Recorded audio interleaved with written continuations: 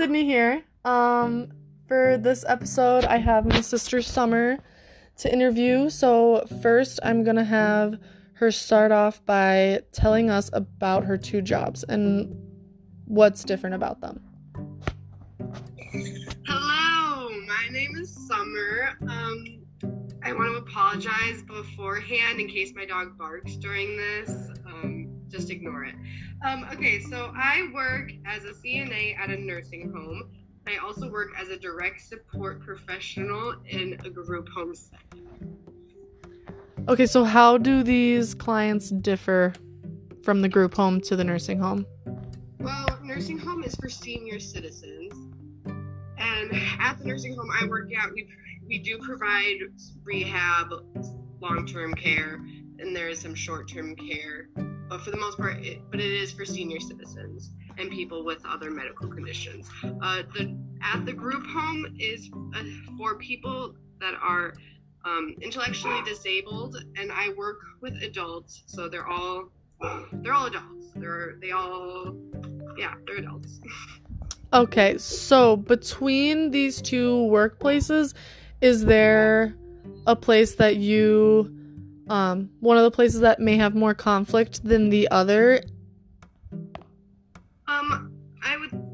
There's more conflict at the nursing home because I have more coworkers, there's more residents, there's a lot more people in one building trying to make things run smoothly, which can just cause more friction sometimes. Yes, with group work comes conflict. So what type of conflicts arise?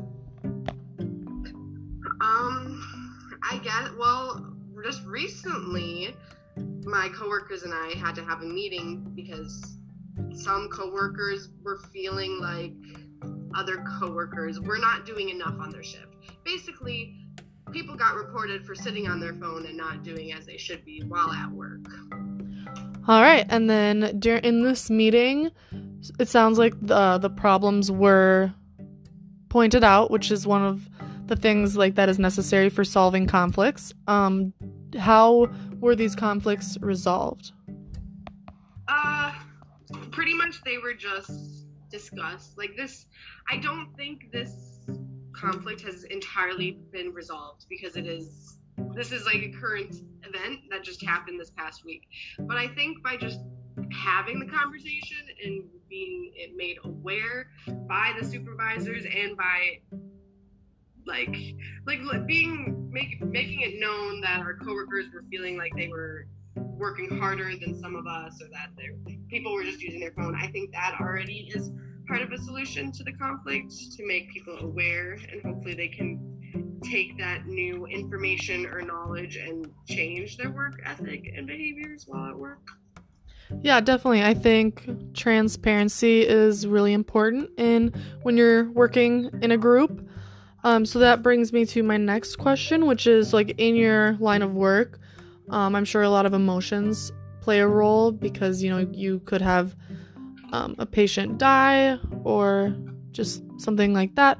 Does emotional communication play a role in meetings at all, or does maybe a supervisor ever have private conversations with you or your coworkers about emotions? No, I can't say that that's ever a conversation that's been had between a supervisor and I. But because of my jobs, they are very emotional demanding. We're not only physically supporting these individuals, but we're also being emotional support for these individuals. So it is very tough emotionally, but I think that's where my coworkers come in. They're a lot more beneficial to me than my supervisors because we are working together with this one patient who we both have connection to and we both have feelings for and care for. So I think my coworkers and I can share those emotions and feelings when we're at work with these people. And I think my coworkers are more of a support system for me during those emotional times, more so than my supervisor is. So yeah, that's good. It sounds like you guys are pretty familiar with each other, and it sounds like you guys have synergy which is basically when group members come together. And it sounds like you guys do that well with supporting each other. Yeah, I would say so. All right, well, I think that is all the questions I have for you. Thank you, Summer. You're welcome, Sydney.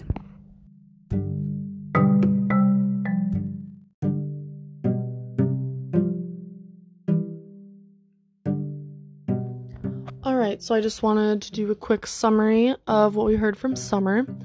The first thing I thought about after hearing what she had to say was that she did have more conflicts at the nursing home, which is where she has more coworkers. So the more, people you're working with, the more conflicts will arise. She talked about how in the meeting discussing the problem of people sitting on their phones, the first thing in the meeting done was making the problem aware to everyone. And this made me think about PMOPs, which is procedural model of problem solving. And the first step is describing and analyzing the problem. And then second step is generating and explaining possible solutions. So I think this, like the way Summer talked about it, she said this was an ongoing problem that they're having right now. But step one was done, so everyone is now aware of what is going on and how some coworkers feel, that they're working a lot harder than others. All right, so I will be talking more about this in the conclusion episode.